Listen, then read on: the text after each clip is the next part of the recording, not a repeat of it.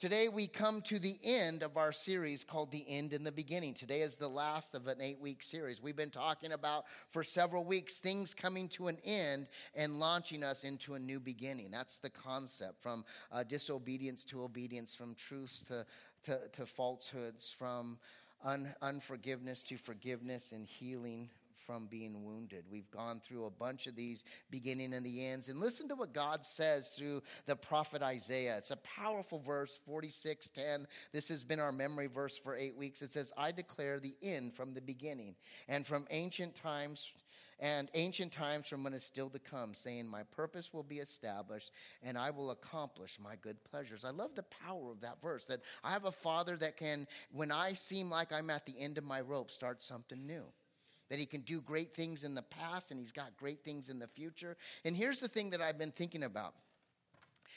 God's focused on his good pleasure. You know, church is not about you. We've made it the last 30 years about you and how you feel, and we call sermontainment, right? Where it's entertaining, and I've got to disciple, and we've got to challenge, and we've got to grow, and we've got to have salvation, and there's got to be wisdom and knowledge, and it's got to be for new believers all in 27 minutes. But church is not about you, and it's about pleasing God. Worship's not about you, it's about pleasing God. The way that we celebrate church should be about God, and we've turned it into about us, and that's why we struggle today in the church. That's why Christianity is dying. That's why churches in Camarillo were closing, because we've made it about us, and we're walking out of the will of God. Today, as we conclude our end in the beginning sermon series, we're going to talk about frustration to fulfillment. Anybody got frustrations? Yeah. If you don't, you're lying. Well, I've seen a couple of you pull in the driveway here. A lot of frustration just getting to that parking lot. So we have a lot of frustration. And when we look to the Bible, Jesus has some frustrations. Have you ever looked at some of that? There's a couple times when he's in a boat and he's frustrated. At one point he's sleeping and the waves and the storm's coming and he kind of gets woken up. First of all, that's frustrating. Anybody getting woken up and have to go to work or something? That's frustrating. Jesus gets woken up and he's like, you have little faith. Calms the storms, but he's frustrated with his people. He's like, I've taught you all of this and you still won't pray to the Father and ask for him to save you. There's another time where Peter's in the boat and he walks on water and Jesus is all excited, and then Peter kind of takes his eyes off the ball, off Jesus, and he falls and he says, you have little faith. And he's frustrated. It's like, why can't we get to that level? Another place is when Jesus is on the mountain with his 3 disciples, and there's this story of the transfiguration where Elijah and Moses and Jesus are up there and God shows up. And as he walks down the mountain, he calls us a perverse nation. Because people down there are like, why can't your disciples do the work that you're doing? And Jesus was frustrated, and he was like, I can't believe I'm living in this perverse, unfaithful nation. How long, Lord, am I going to have to be in this place?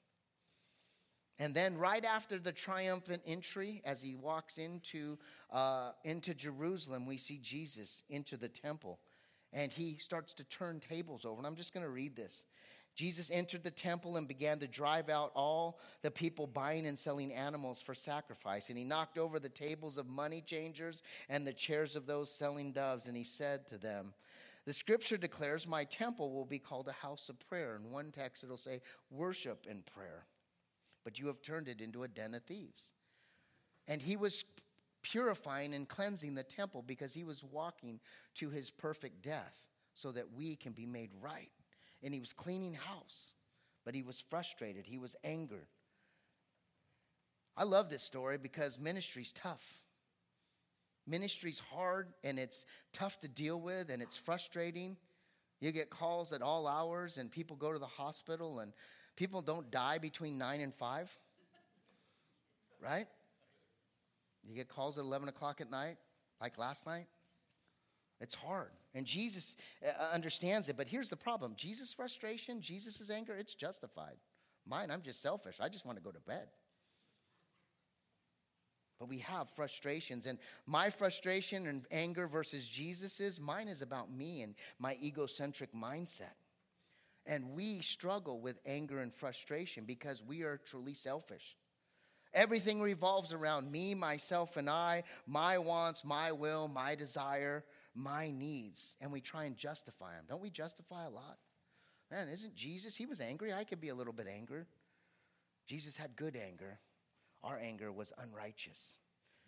We try and make ourselves righteous. Today I want to go to a place and just read a little bit. There's just a couple of sentences of Jesus reading about anger in Matthew chapter 5. It's in the Sermon on the Mount. So if you're able to stand at our church, what we do here is we believe in the power of God and that his word can redeem us. I know that I've been steadfast in his word for many years, and it's changed me from a drug addict, alcoholic, to someone locked up into a man that's a more respectable human being with a lot of growth that I still have ahead of me.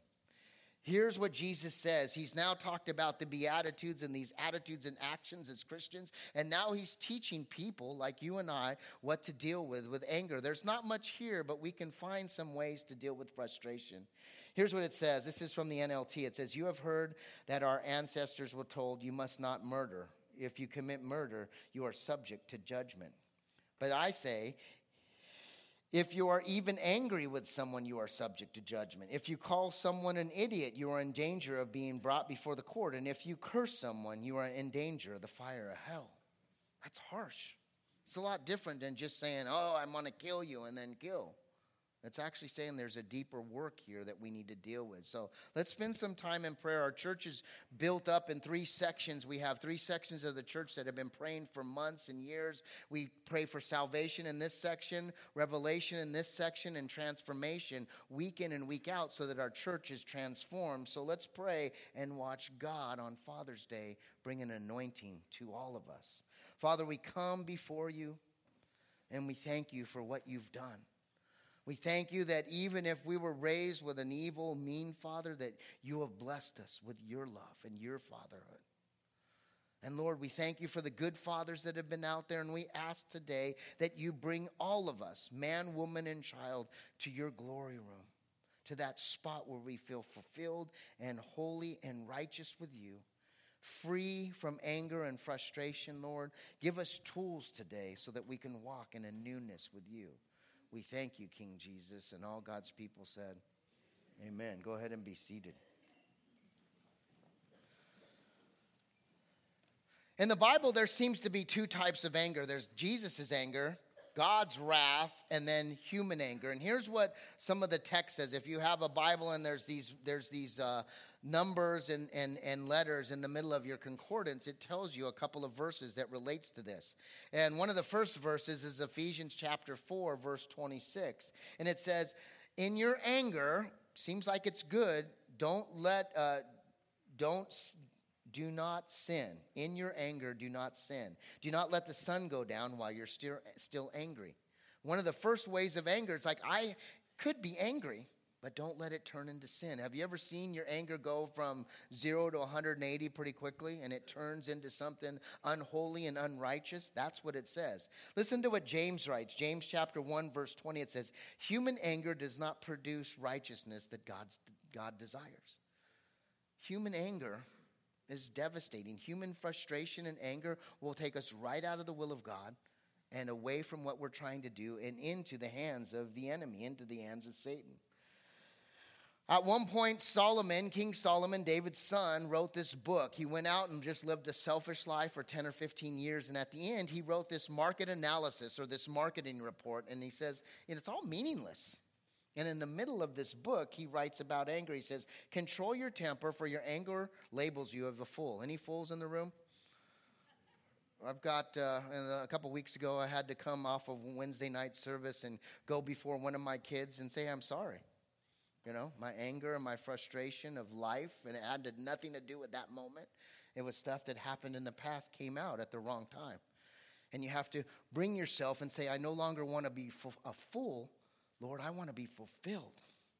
And the only way to do that, dads, moms, children, is to humble yourself before the Lord.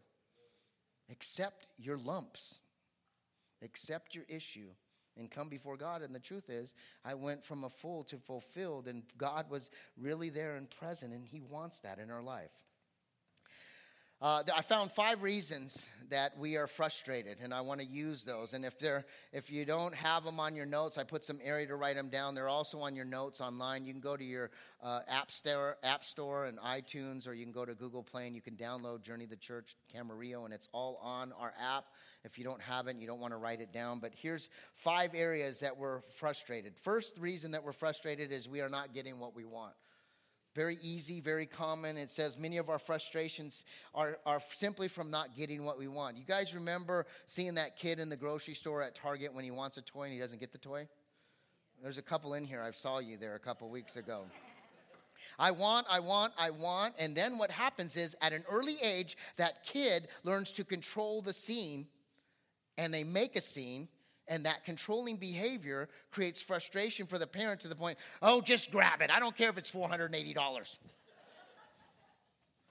It started out with a little rubber ball. If I would have just said yes to that, now I'm buying a PlayStation.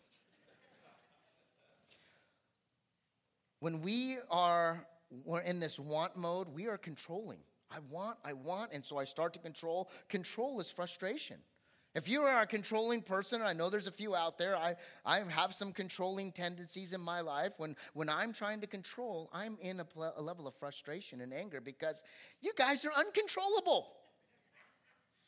Yeah, it's hard. And that's a place. So the mode of these 5 things is I need to ask, I need to consider, and I need to trust. Ask, what do I want that I'm not getting? I got to ask myself, what do I want? And you got to have this conversation, this personal conversation as you're driving to work or school or you're in this quiet time. What do I want that I'm not getting? Then you need to consider, am I trying to make things happen to get what I want? Yeah. That's going to be frustrating. Am I trying to make things happen so that I can get what I want? And the bigger thought is, can I let that go? And that moment of trust comes in where you're like, I got to release this to God, knowing that I can trust God because he knows what I want and my desire. He will fulfill my wants and my desire. A couple of years ago, I started playing golf again after laying it down for like 10 years. And I remember being on the golf course once and kind of weeping a little bit because the Lord knows he doesn't really care about golf. I mean, it is the U.S. Open, so I mean... But he cares about me. And he wants to fulfill my wants. Because he loves me. When I'm doing his work, he wants to fulfill what I love. Fishing or surfing or golfing or building. He wants that for all of us. If it's not selfish and controlling. The first thing is we aren't getting what we want. That creates frustration. The second thing is it's a different one. It's about needs. That's different than wants. It's about needs. We aren't getting what we need. Each of us have various levels of different emotional and relational needs, such as security, approval, safety, support, etc. We have these desires. We are created by this relational God to need each other and provide needs for others. We have this relational God, and we need others, and we need to help others. When our needs go unmet, we get into this mindset, well, I need to take from other people to fulfill my needs. That's not God's plan. God never meant for us to fulfill our needs by taking from another person. What is the ask? What need do I have which I'm not getting? And am I taking from others in order to get what I need to be fulfilled? Those are 2 questions. Usually you're on one side or the other. And you have to have what I call contemplation. God has taught me a long time ago that I got to contemplate these things and ask. Here's the consideration. How God might desire to fulfill your needs supernaturally through him. You know, God has done great and amazing things. I can write a book on the supernatural things that God has given in my life. Financially, tens of thousands of dollars given to my family at just the right time. Couple of checks of tens of thousands of dollars. That's great, but that's not been the best thing. It's at the right time he's covered my children, covered me and my wife as we've gone through some tough seasons and times. There's been grace multiple times, and it's happened. It's done supernaturally. How might God do that? Well, here's one of the solutions in the next consideration. How might you meet the other needs of other people? God told me a long time ago through another mentor of mine that he said, if I meet the needs of other people, God will meet not my needs more than I could ever imagine. And so I got to get out of self and work on other people's needs and make them a priority. And somehow, some way, supernaturally, the Lord comes down and speaks into my needs and builds me up and says, either you don't need that, Jeff, or I'm going to provide that for you. The trust that God knows your needs and he's able to fulfill them. It's easy to say. That's really hard to do because he doesn't realize that my bank account's got 3 overdrafts. My house is on the verge. The car's breaking down. But I got to trust that he's able to fulfill them. The third one is unhealthy expectations. You know, I was told a long time ago, God's in the result business. Get out of the expectation business. God's into results. But he does that, and it's his job to fulfill that. It's not my expectations that are going to get the results. It's God. Sometimes we are frustrated because people don't meet our expectations. Can I get an amen? Or they don't understand our expectations, and what I found out is communication is the key to that. You got to communicate your expectations. Too often we come short to communicating exactly what our expectations are. You also need to realize that goals and expectations aren't the same. A lot of times we bring them together, but they're completely different. Let me give you the reason why. First of all, goals are planned out, but they're flexible. If you ever had a goal, I'm going to become a doctor, or I'm going to go to Bible college, or I'm going to become this or do that. I'm going to get a car, I'm going to buy a house, and you got a goal. But the plan kind of meanders, right? One day it should get there, but I got a goal, but it's flexible. Expectation, on the other hand, it's different. Expectation are wants or needs without really a plan. I want a Lamborghini. If somebody wants to pull one up, I'll take it. I have no idea how to get there, and I'd be too afraid to drive it because I couldn't afford it. Couldn't afford the tire, let alone the car.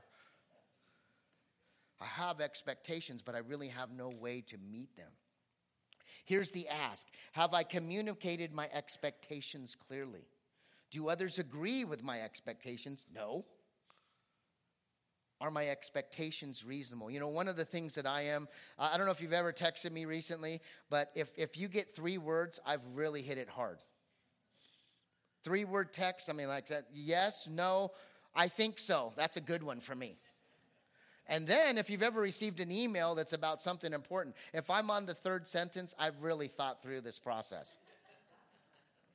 I am so into time and energy, less energy, that I don't think through it. And because of that, my expectations aren't met because I haven't communicated them.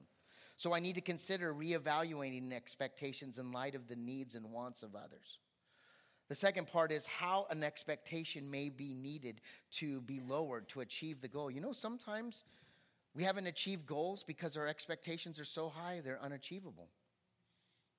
And if you look back at your life and started to look at goals, you would see, man, each time I lowered the bar a little bit on my expectations, I start knocking goals off one by one. The trust part is God's wisdom to reveal needed adjustments to expectations, God's ability to fulfill what is truly necessary. God can help you in that process. Number 4, this is probably the number 1 issue, unhealthy boundaries. I do a lot of relationship counseling. I love it. I love one-on-one communication. I love 2-on-1 and talking about problems. And most of the time it's because of unhealthy boundaries. Somewhere in the Christian gospel, pastors and church leaders have got this wrong. That all I have to do as a Christian is accept anything from anybody at all times.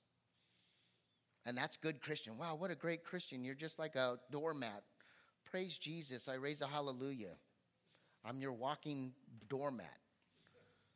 And that's what we live as a Christian. Oh, what a good Christian. Does not Jesus in his frustration create boundaries in the synagogue and with his disciples in his frustration? At the moment of his anger, he's like, what's going on? Here's the boundaries. Here's how I want you to engage my Father. Here's what I want you to do. Boundaries are critical to our action and to our life. Boundaries help us identify what belongs to us and what belongs to other people, such as feelings, desires, and thoughts and behaviors. When we don't have healthy boundaries, we don't make healthy choices and decisions. So what do? We need to make better boundaries in our life. Here's the ask. Am I taking responsibility for something that is not mine?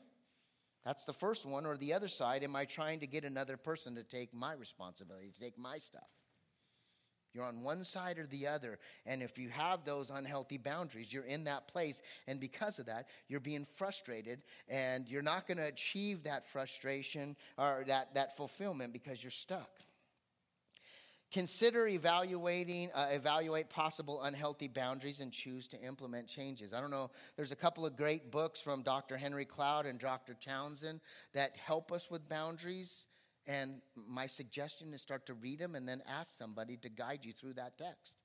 Because the boundaries will transform you. When you have healthy boundaries and you put them up in your life, people can only come at you in the way that you have allowed them to come to you. Healthy boundaries transform and change us. God's wisdom and plan is about healthy boundaries in your and my life. Here's the last one is, you know what? We have uncared hurts in our life. I hate to say this, but all of us are just so broken. And we don't like to talk about it. Even if you had that Leave It to Beaver lifestyle, which I see a couple of you out there that did. You still have moments of brokenness in life. And it might not be yours. Maybe it's somebody else's. But it's still broken. We have a bunch of uncared for wounds. Our society is wounded. Hence, our American dream might be wounded and hijacked. And it might create frustration and anger because of it as we are trying to achieve it. Sometimes we're just so hurt that we act and react poorly because of a pain that happened 6 weeks ago, 6 months ago, 6 years ago, 60 years ago, and it keeps coming back because of that pain that's inside of me, that's deep within me. And all of a sudden, a word comes and it triggers me, and all of a sudden I'm a volcano. I'm like, man, I thought I dealt with that. God's like, not yet, because you haven't really allowed yourself to uncover that pain. So what do? You need to ask, is there any underlying causes that are helping me act out or making me act out? That's one of the asks. Am I reacting out of pain? Once again, I'm asking. And here's the best one is, God, what's the plan for my healing and for my heart? I got to ask that regularly and consider spending time in prayer and talking to God and really contemplating and thinking, asking him to reveal uncared wounds. Recently, my wife said something to me that we've never talked about. When we're a pretty open conversation type of couple, and she revealed something and she'd never said it out loud. I think we knew it, and it just got uncovered. And partly because my daughters are interceding and praying for our family to be whole, and it was really cool. Ask him to spend time in those places regularly. Invite safe people into your life and let them help you work through that uncared for hurt. Seek healing, and I promise you, you will watch God do wonderful things in your life. And the trust part is God knows your pain. He knows your wounds, and he really wants you to verbalize them so that he can transform them through his grace and mercy.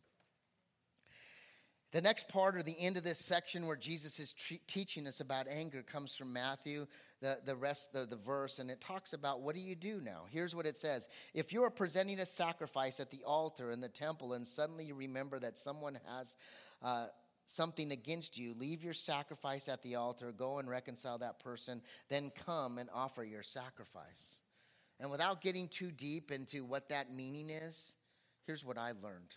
Somebody taught me a long time ago. Keep your personal accounts short. Keep your personal accounts short. Whatever relationships that are important to you, make sure that you keep them short in record. And we can get into the whole theological stuff, but I really want to get to the fulfillment part, because we've been talking about frustration. The American dream can create frustration. Marriage, can I raise a hallelujah, can create frustration. And kids, man, they are so cute, but they grow up to be monsters.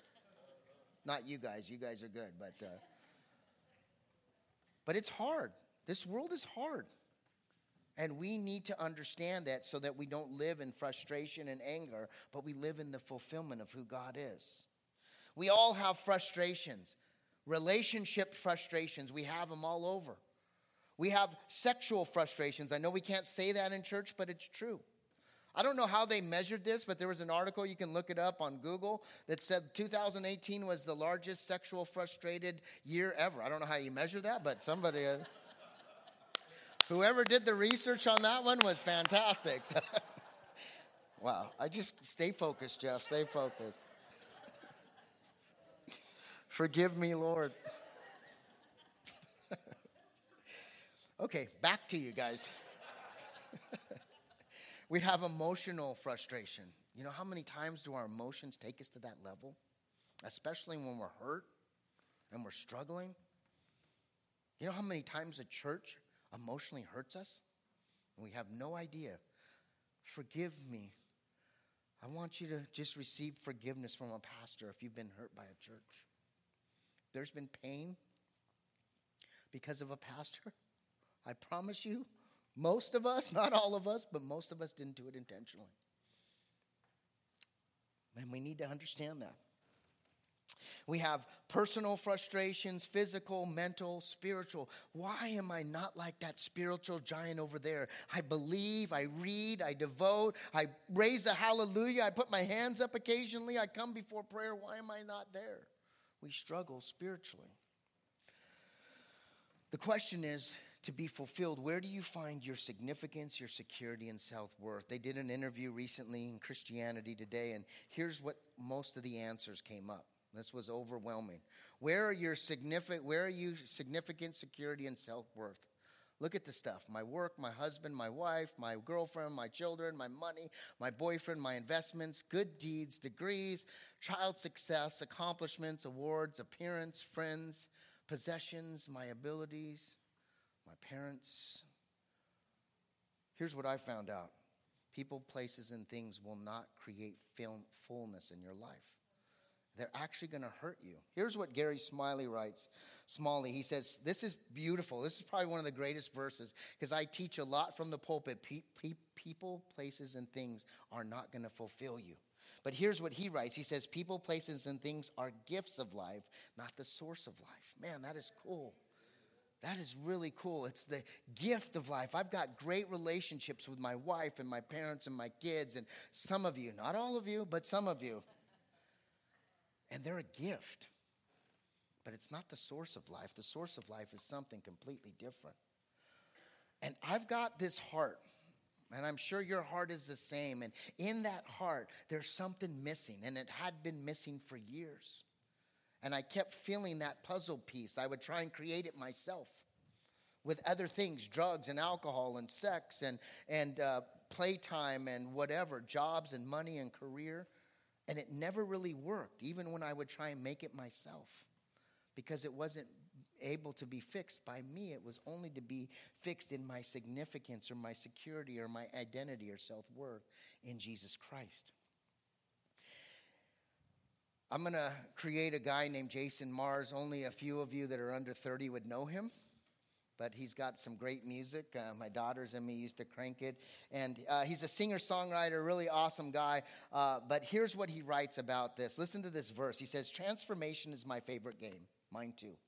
And in my experience, anger and frustration are a result of not being authentic somewhere in your life or with someone in your life. Being fake about anything creates a block inside of you. Life can't work for you if you don't show up as you. Transformation is only good when you come to the table as you are and who you are, and not angered and frustrated and fake. How many times have you been angered with someone and you walk up, oh my gosh, hi, it's so good to see you. And you're gritting your back teeth going, I'm not going to say it. I was going to say something to my mom, but I didn't want to say anything. We get to that place. So how do we become fulfilled? You know how much scripture is in the Bible that talk about the fulfillment? But really, if you look at Psalms are beautiful things because they deal with our emotions and our mindset. And we've got a few psalmists that really hit home in our emotions. And there's a lot of psalms that are angry and sad, and those are appropriate emotions. It's okay to be angry. I was taught it's okay to be angry as long as you don't give up on God. And even if you're angry with God, you continue to seek him. It's like, Lord, I'm so frustrated, and I'm so angry at you, but I'm not going to give up because I know you're good. It's just me. It's not you. Listen to what Psalm 1, verse 1 says. This is a different translation, but I think it says a lot. It says, blessed is the man or the person who does not follow the advice of the wicked and take the paths of sinners or join the company of mockers. Rather, he delights in the teachings of the Lord and reflects on his teaching day and night. Blessed is those that don't follow a group of people into an American dream leading you away from the will and the holiness of God. What we need to do is modify our mindset as I'm in frustration and I'm in anger and fear, that I'm dwelling on the Lord constantly, morning, noon, and night. God loves it when you talk to him at breakfast, lunch, and dinner. And if you can do a little better than rub-a-dub-dug, give me the food and grub, it's a little bit better relationship. The truth is, he wants us to communicate. And it says dwell and think and talk and communicate. And it says that blessed person says he was like a tree planted beside streams, a tree that produces fruit in season and whose leaves do not wither. He succeeds in everything he does. When we are out of frustration and out of anger and are dealing with it healthily, we are actually succeeding and we're growing and we're becoming more fulfilled in who we are. The perfect American dream has God right in the middle of it, and Jesus Christ, our Savior, right at the forefront. And those that live a perfect American dream put Christ right in the middle.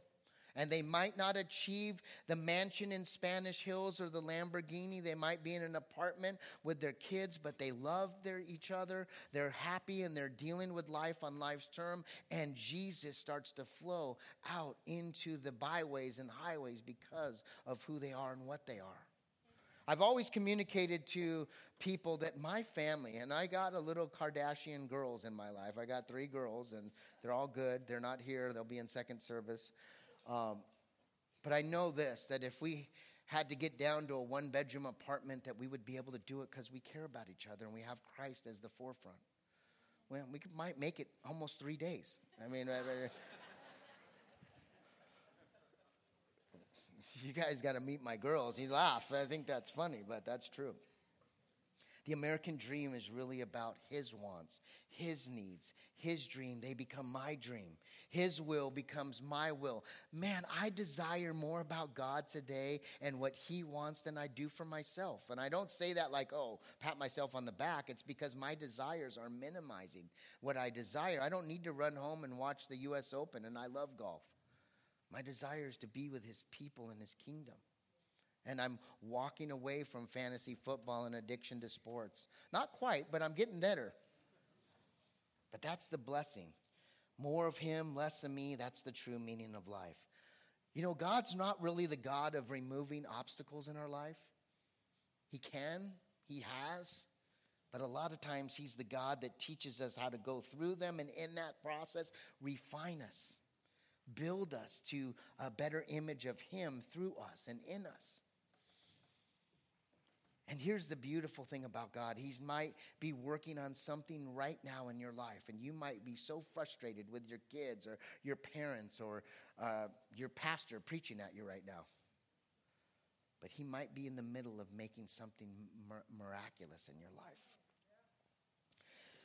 I get to this verse quite a bit in my readings, and I want to read it today. There's a point in the Apostle Paul, just kind of seems like he's teaching about frustration and fear, and he's not. But when I get to this place, it just reminds me of so much how the Apostle Paul wants us to understand God. Ephesians chapter 3, verse 14, I love this part. It says, when I think of this, I fall to my knees, and I pray to the Father, the creator of heaven and earth. I fall down, and I pray, and I really think, I pray from his glorious, unlimited resources that he will empower you with inner strength through his Spirit to walk out of frustration, walk out of anger, walk out of fear, and into a place that you are truly fulfilled in Jesus Christ. I fall to my knees in a place of reverence for who he is, and I tap into this unlimited resource.